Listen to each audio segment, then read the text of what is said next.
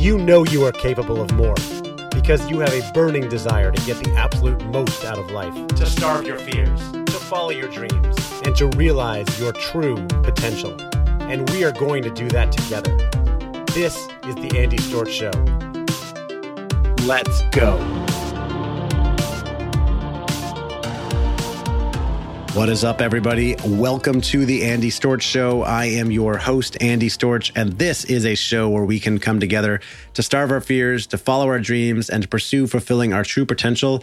And a lot of times that starts with learning. It starts with shifting our paradigms. It starts with getting out of our comfort zone. It starts with changing the way we look at things and see things, and taking inspiration and knowledge from others.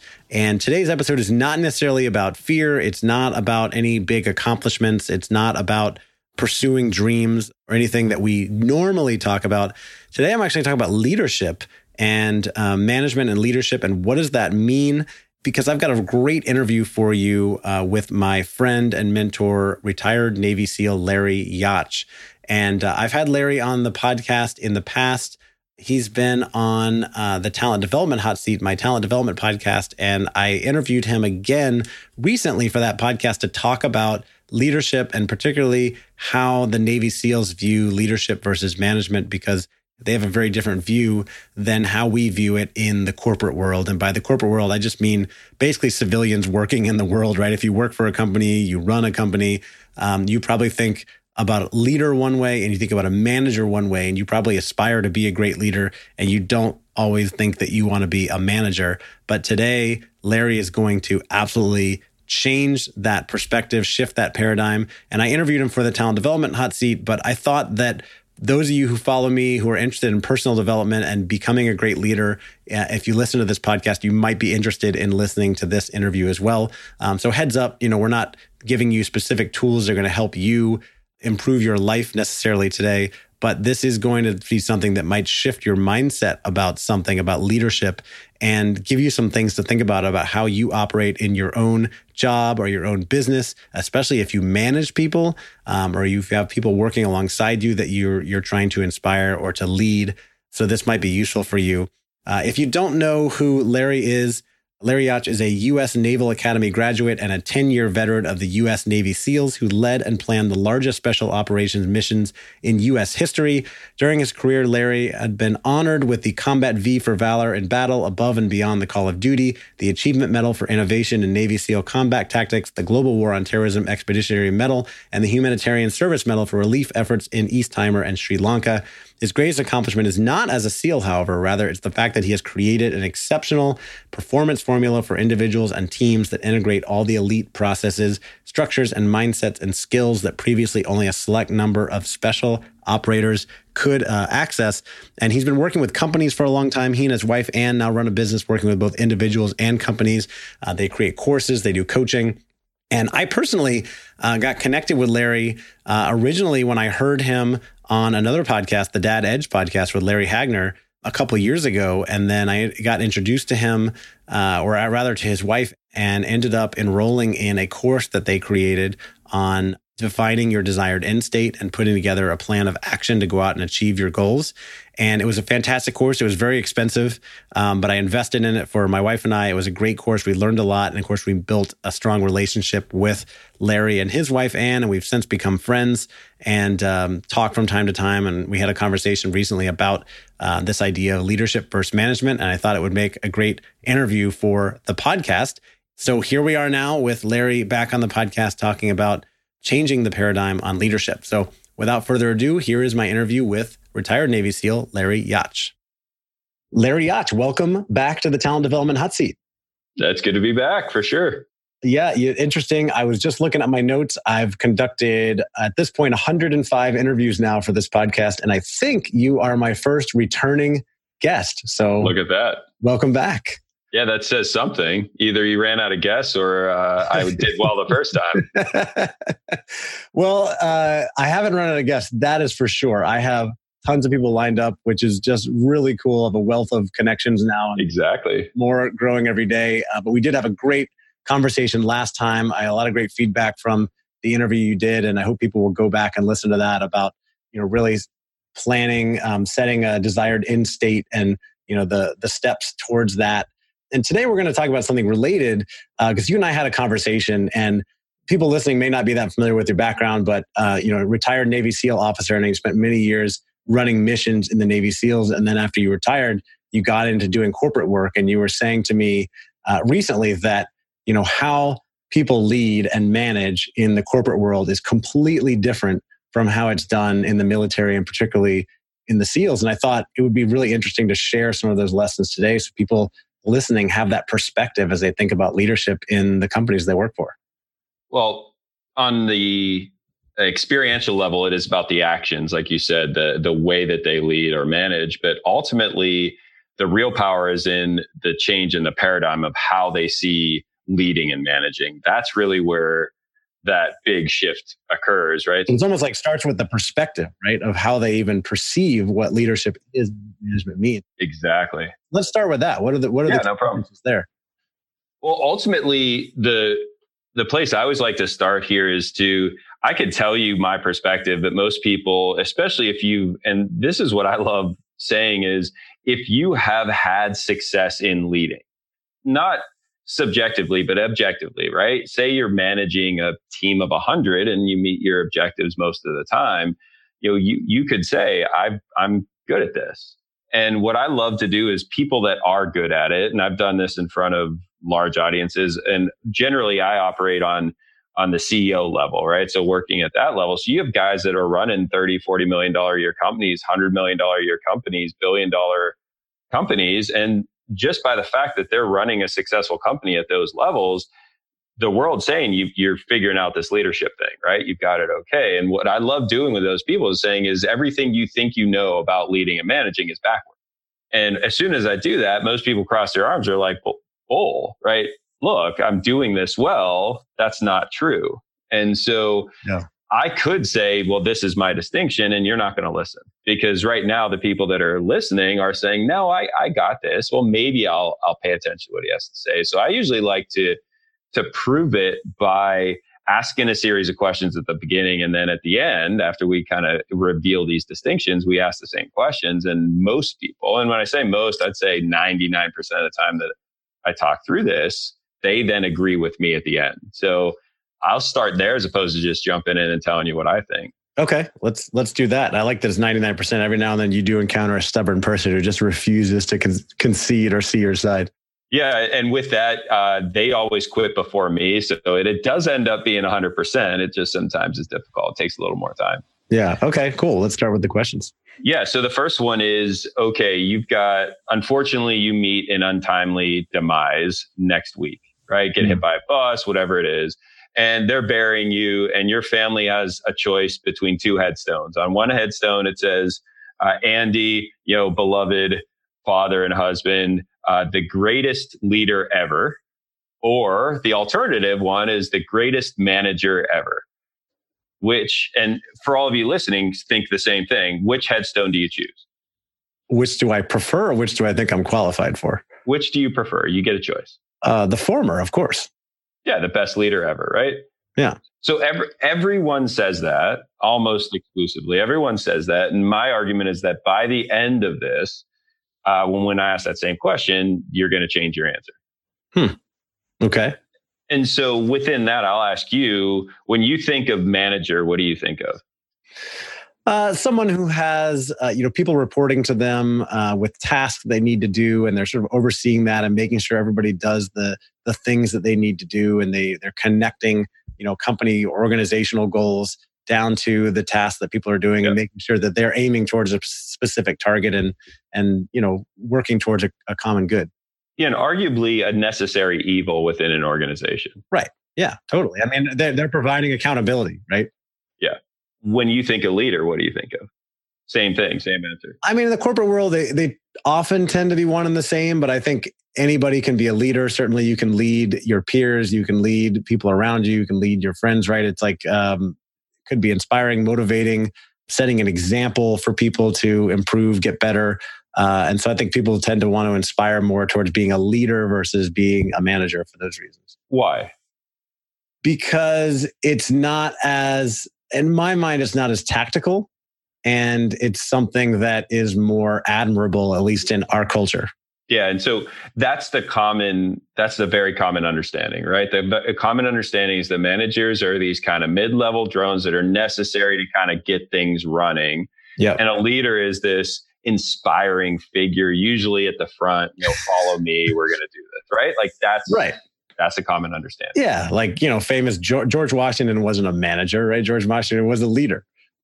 That's what you think. And I'm going to prove opposite, right? Okay. I'm going to prove that in reality, it's the opposite. And especially in high functioning organizations, it's the opposite. Yeah. And a lot of this depends on the distinctions that we use around them and our understanding of it. And what I'm also going to prove is that our language around leadership, managing, and following is all screwy. That when you say leader, you really mean manager. When you say manager, you really mean leader. That when we talk about followers that are really good, we actually mean leaders. Like it's really interesting how when we start tying these titles or these words to behaviors, all of a sudden it gets all screwy. And so within this, we'll do one more little experiment. And I'll ask the people at home to do the same thing, right? So do the same thing, super easy. You can just do it in your head. I want you to think of the best leader you've ever worked with or for. So think of their name, and I want you to come up with two things. So the name and then one specific action that they did that had you assess them as the best manager you've ever, or the best leader you've ever been with.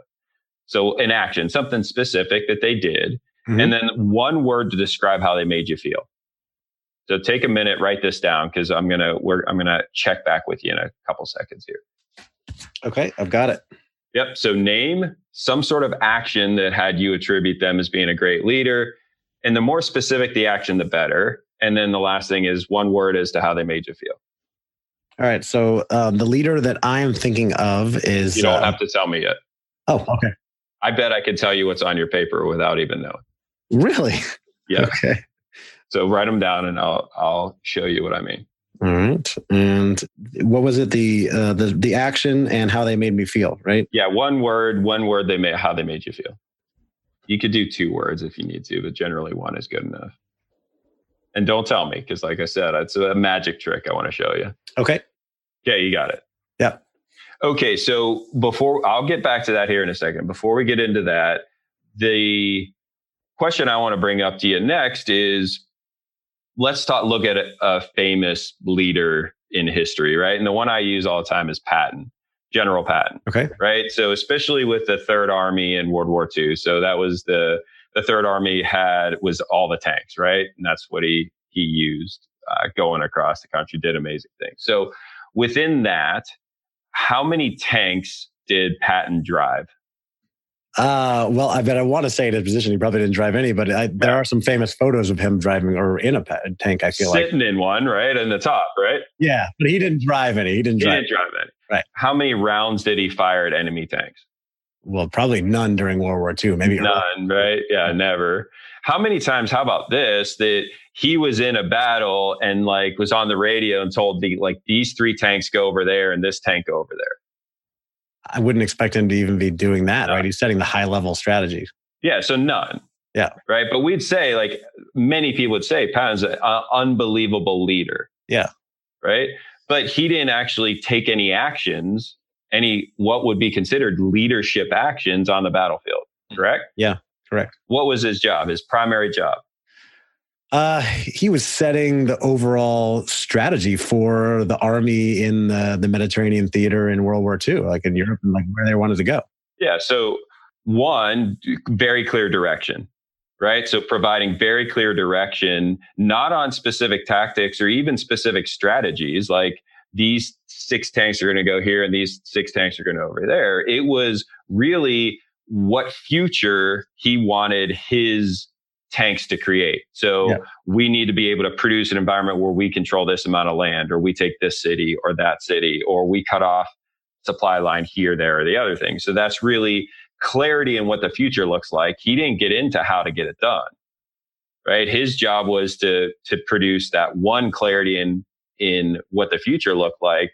And then he relied on his his leaders, right? I'll use the word leaders to come up with the specific strategies and execute the specific tactics necessary to produce that future. Right. So that's one. Okay. What else was he responsible for doing? I mean, he was overseeing a certain number of leaders, right? Who he was responsible for probably deciding who was in command positions within the theater, right?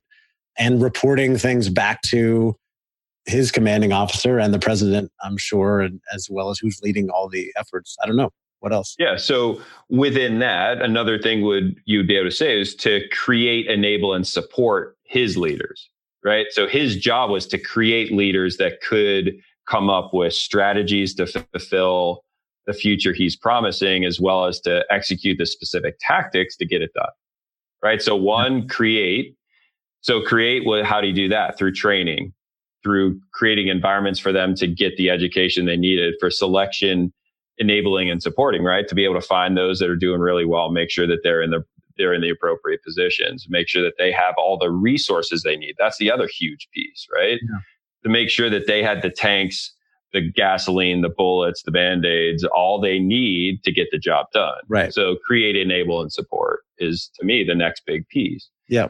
And then the last piece is one no one's ever said, but the last piece is, so if his job is not to be on the battlefield, so his job is to direct the action that's necessary up front. Mm-hmm. And his job is to make sure that he's created, enabled, and supported leaders to go do that. And then he sends those leaders out to do that. The last piece is a really important piece, is being a safety net in case things go wrong.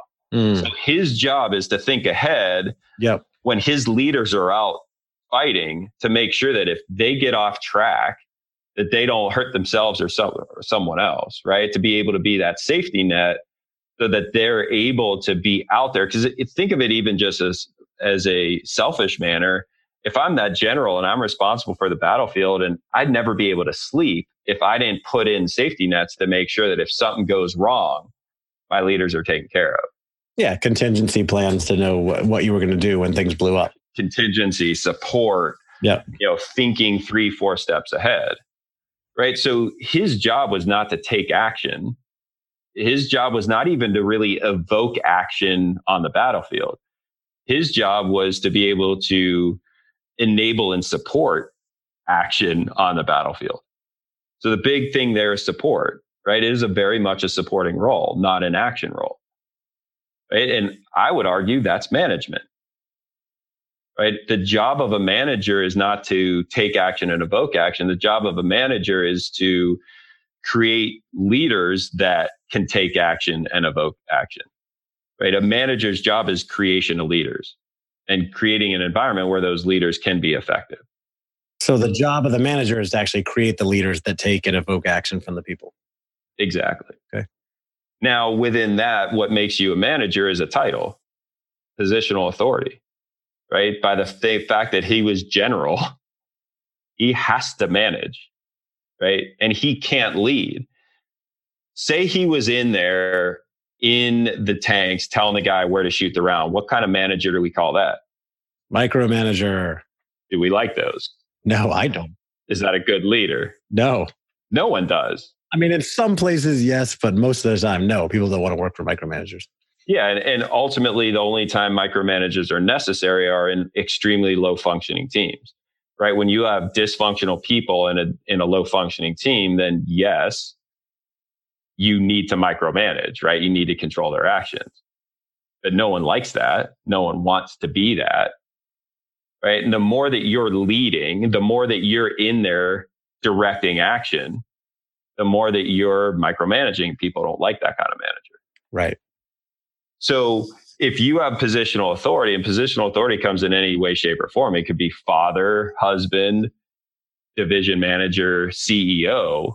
As soon as you have that title, you have a responsibility to manage at some point.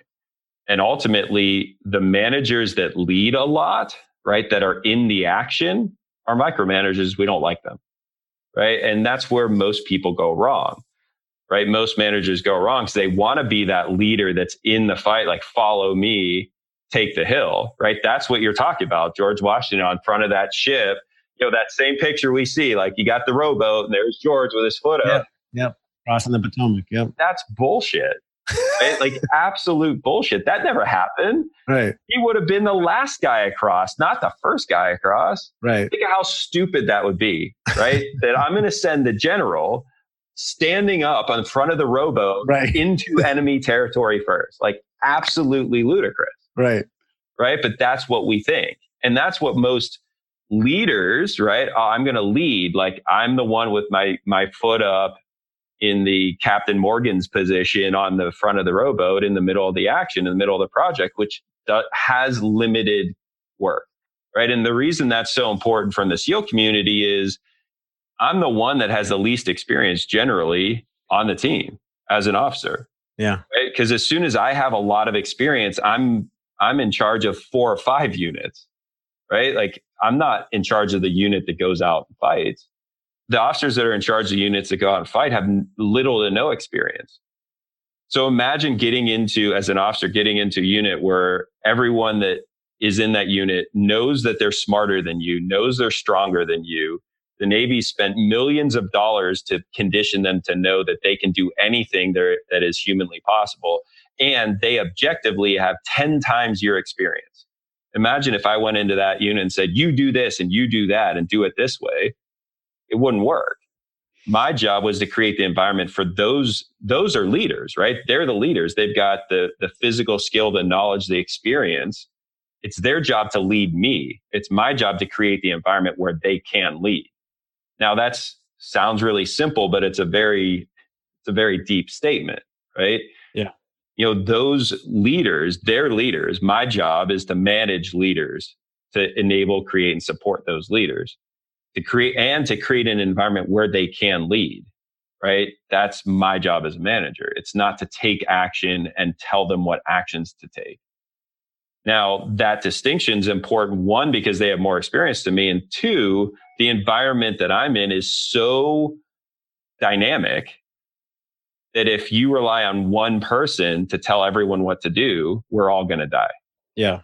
And so we had to create an environment where my job was to ensure that leaders were not only created at every level in an organization, but they were supported and enabled to lead, right? They had all the resources they need, all the direction, all the clarity on where they're going, as well as they were given the authority to lead. My job was to manage and follow.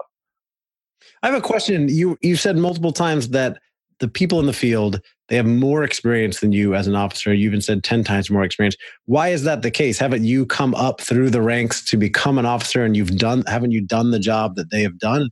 No, there's two different tracks, right? Enlisted and officer tracks are different. And some enlisted guys will turn into an officer, but it's very rare. It's not so much very rare. I mean, what I'd say 10, 15% of officers are what we call Mustangs, meaning they were enlisted first.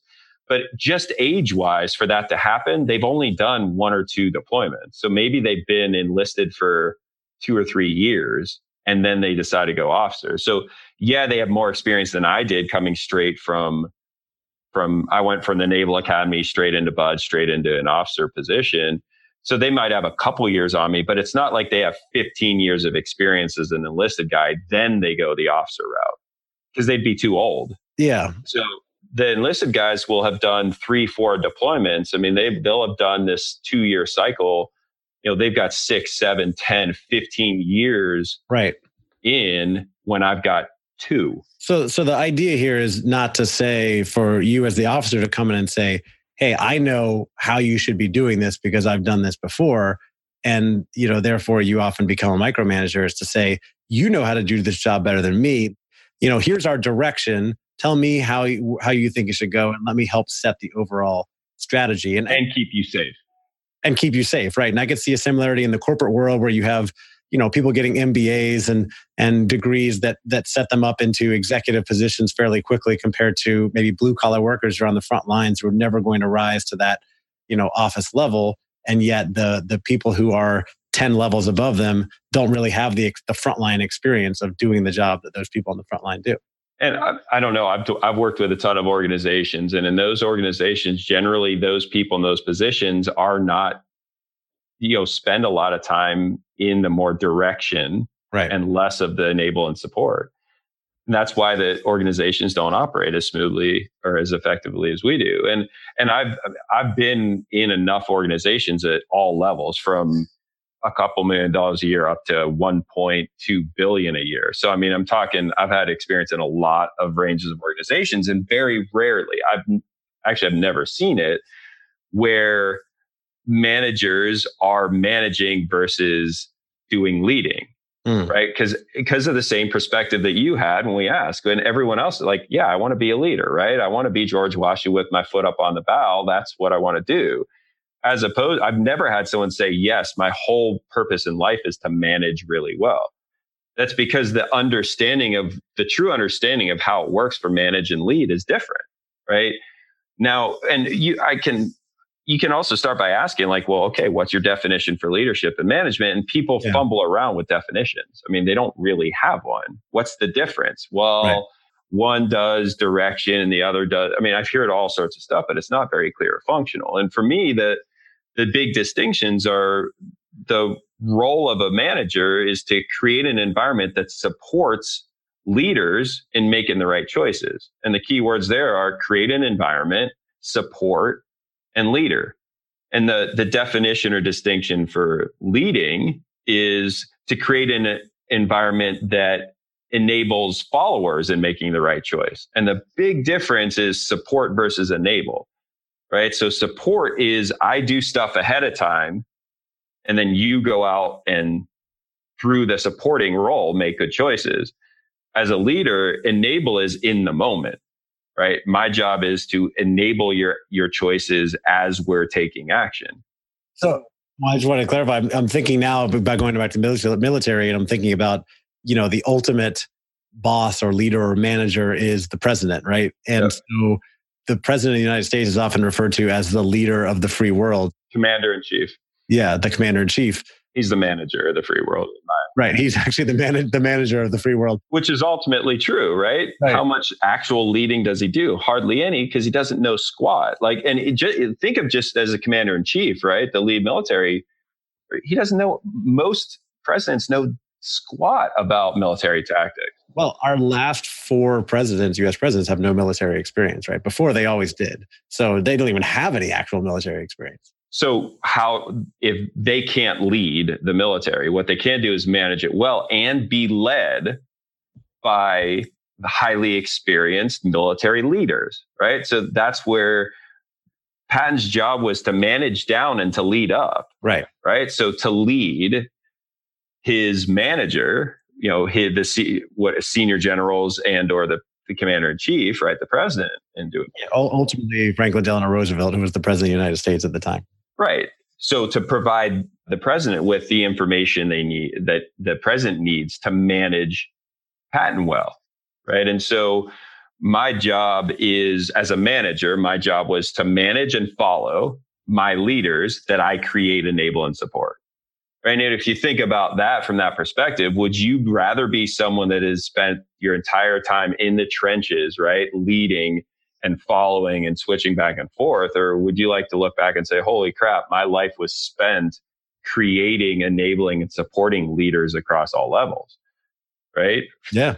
I want to manage all day long. Right. My job. Yeah, right. Yeah. My job is to be able to, and that's why I love what I do now. Right. My whole job is just enabling kick-ass managers, which in turn create kick-ass leaders. Right. So if you look at a progression, and this is an interesting progression to look at, and this is the only progression that works. And if you don't go through this progression, it's going to fall apart. Until you have good individual performance, and I don't mean good, excellent, right? Until you can perform really well at an individual level, you'll never be included on a high functioning team. Right. And people get this backwards all the time. Well, if I can just get on the right team, then I'll do better. Well, you can't. You have to first do well yourself. Yeah. So you have to have superior individual performance, and then you'll be included onto high functioning teams. Yeah. Once you get onto the high functioning team, if you perform as a follower really well, by the nature of making really good choices and taking effective actions, others are going to start following you. Right. And that's an interesting distinction around leading and following. The only difference is who's making a better choice. Right. Whoever makes the best choice, others are going to see that and start doing the same thing. Yeah. Right. Which is following. So by being highly effective on a highly functioning team, I will start inspiring or evoking leadership. Right. Yeah. Or followership, which makes me leading. So I first have to perform well individually. Then I have to perform well on a team. Then I get to lead on that team. And ultimately making the jump from leading on a team, taking action and evoking action into managing leaders is a big step. And that's where most people fail. All right, let's make this practical for our listeners who are especially working in talent development, who are their primary purpose is to develop people in an organization, create better leaders or better managers who are more effective. How can we take action with this? What can they do to create better managers who are thinking more like a military manager? Well, the first thing is changing the paradigm around leading and managing, right? Getting to the point where people aspire to manage and not be in action. So IN space action, right? A leader's job is to be in action, highly effective action, and to inspire and evoke highly effective action. Right. And if we just look at it fundamentally, that's what a leader does. A leader makes good choices and inspires or evokes good choices in others, which is leadership. Right. So that's where most people like being. They like to be in action and they like to be evoking action in someone else. As a manager, your job is to not do that. And that's the hard spot.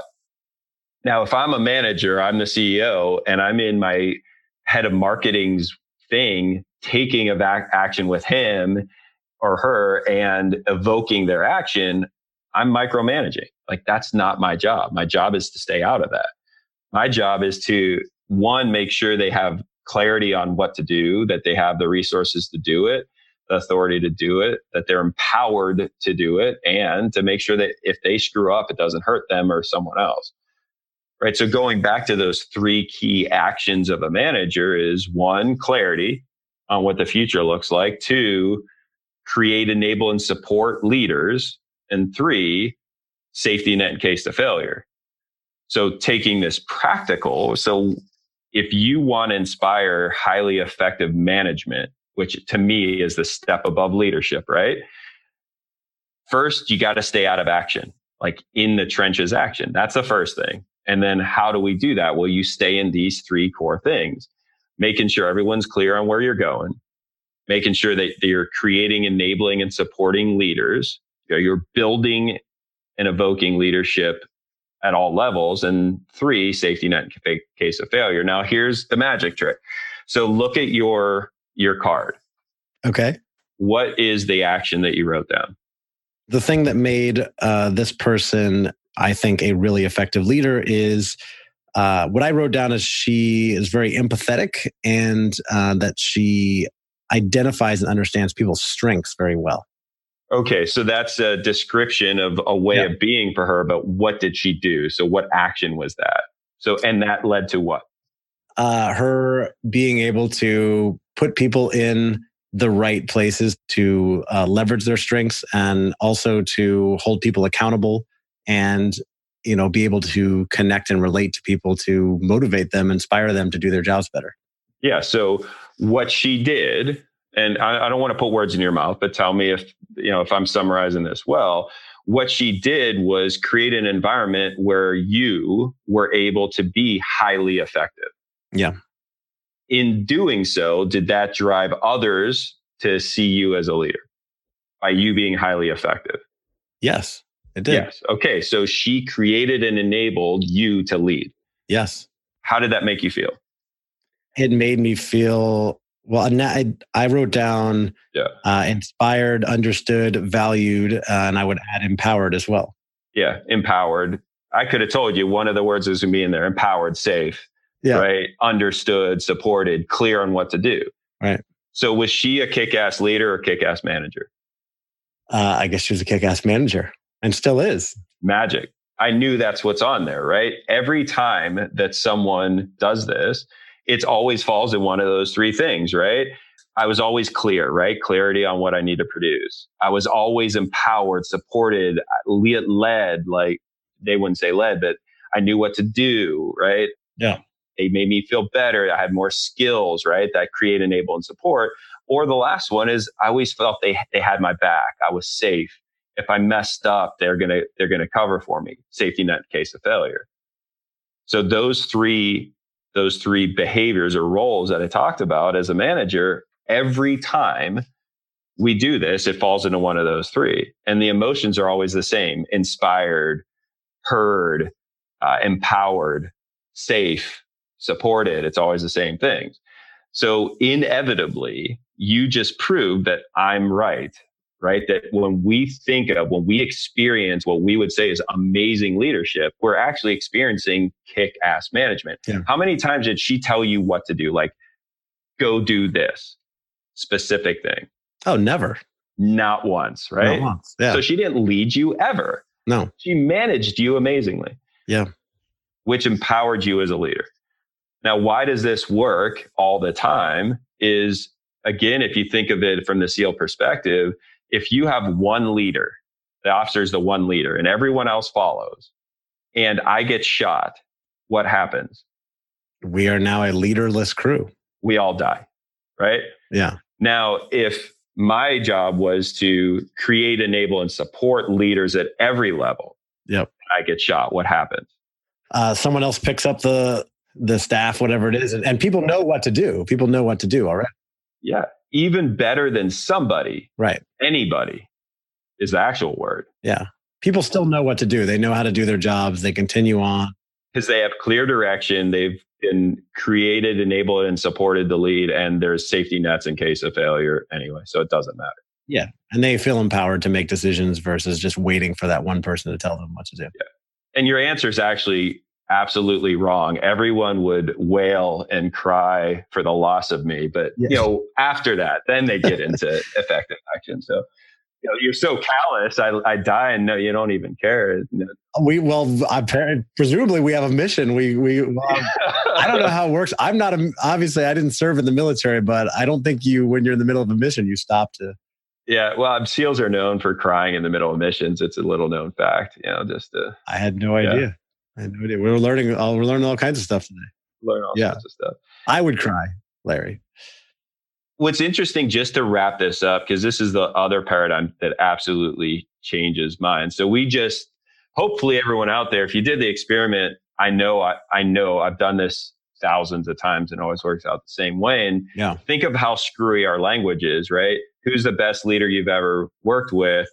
Oh, it's actually the best manager. And you proved it. I didn't, right? That's why I do it this way. Like, you wrote this down without me doing it. I just said, I know what's on that paper. Yeah. Because fundamentally, if the person was a very effective, let's say, quote unquote, leader in your mind, they're actually managing well.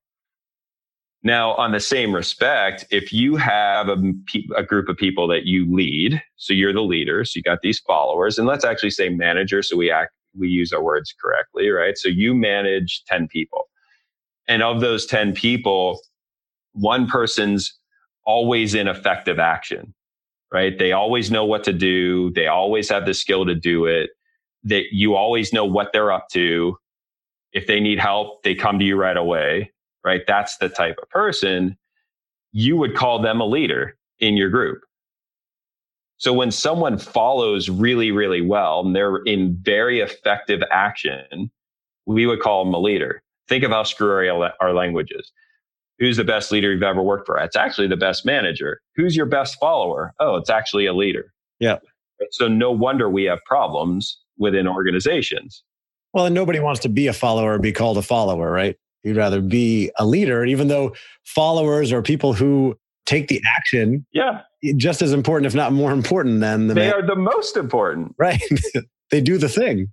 Yeah. And so that's why, as you know, right, we got a long enough history that I love being different, right? You to call me normal is the worst insult. Yeah. I'm abnormal, right? I want to be the best manager ever, and I want to be the best follower ever, because that means that I've done nothing but create leaders in my life. Yeah. If I've done that, right? If I manage really well, I've created nothing but amazing leaders, which means all I have to do is follow my amazing leaders to success.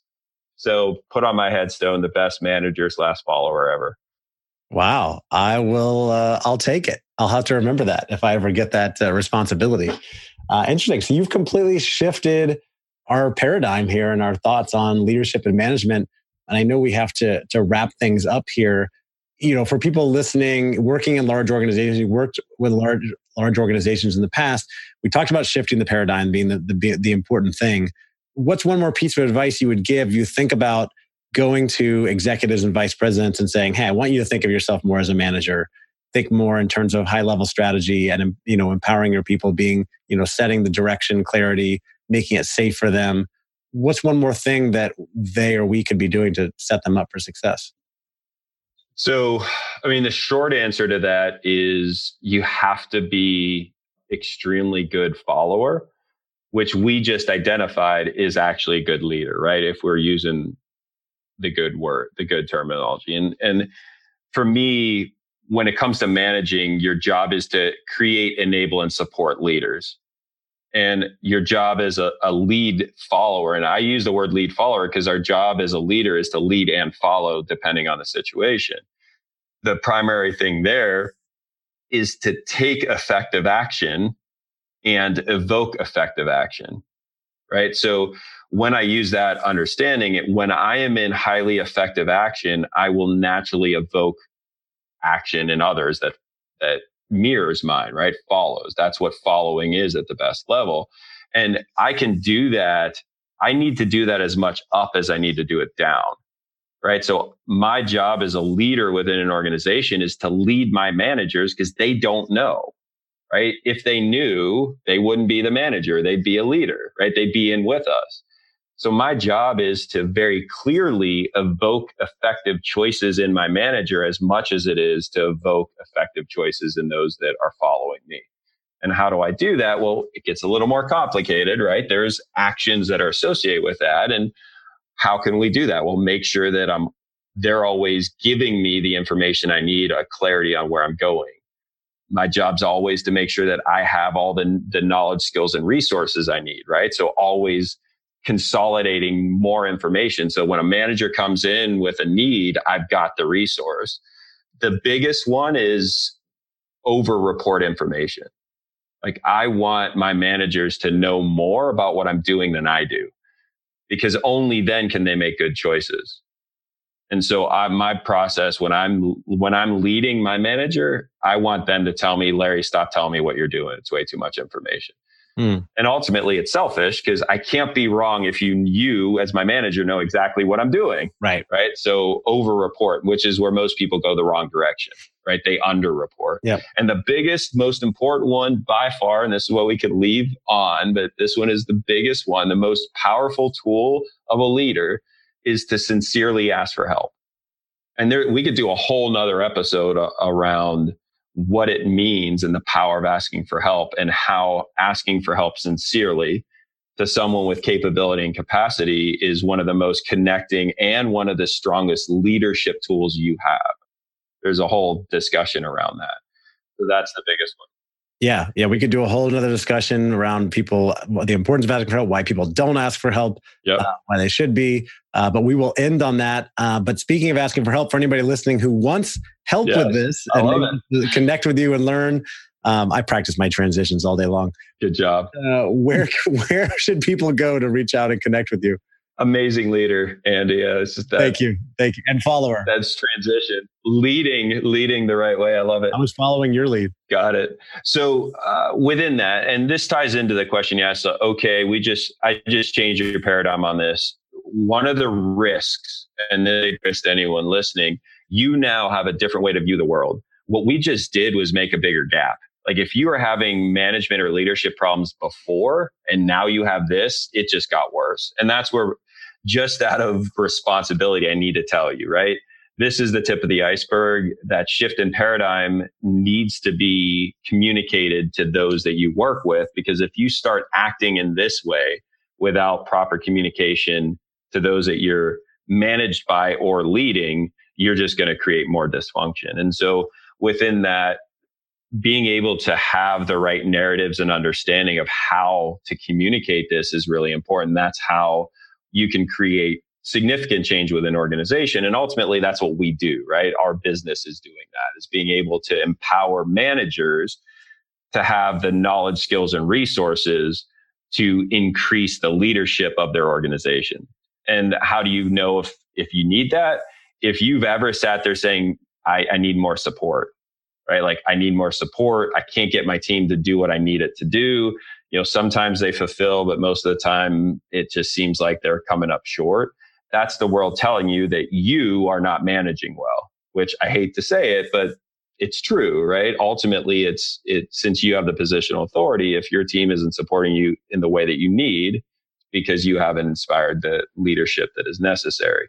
Mm-hmm. So that's what we do. We specialize in education around taking these things into organizations, generally at the manager level and all the way up to the very senior level. And so they could find us. I think I'm putting together something special for you from what Ann said around some classes. So a series of free classes that talk through what I just did. Cool. Just on a deeper level. And you should be able to find that at our website. So it's plan, PLAN site, SIGHT.com/leaders. And within that, I'm putting together a series of free classes that's going to cover what we talked about in a little bit deeper detail. And within that, feel free to use this. So it's free. So feel free to use it within the organizations. You can show the videos with your team, which is going to be one of the best things to do. No selling in it, just straight content. Straight content and value, which I know you're all about. I've been through your courses in the past, Larry, and got a ton of value from it, which is how we built this relationship and why you're on now. And so it's plan-site/leaders. We'll put a link to that in the show notes so people can access that. Yeah. Larry, this has been awesome. You have shifted my paradigm and mindset. Do you want to manage your headstone too? Exactly. I want on leadership and management. I now want to manage your headstone. You've blown my mind. I have so many more questions, but we have to wrap things up. But luckily, you and I are hanging out this weekend, I think. So I'll get to questions then. Thanks so much for coming on and sharing your wisdom and advice here. Really appreciate it, Larry. Yeah, my pleasure. Thanks for having me. All right, take care.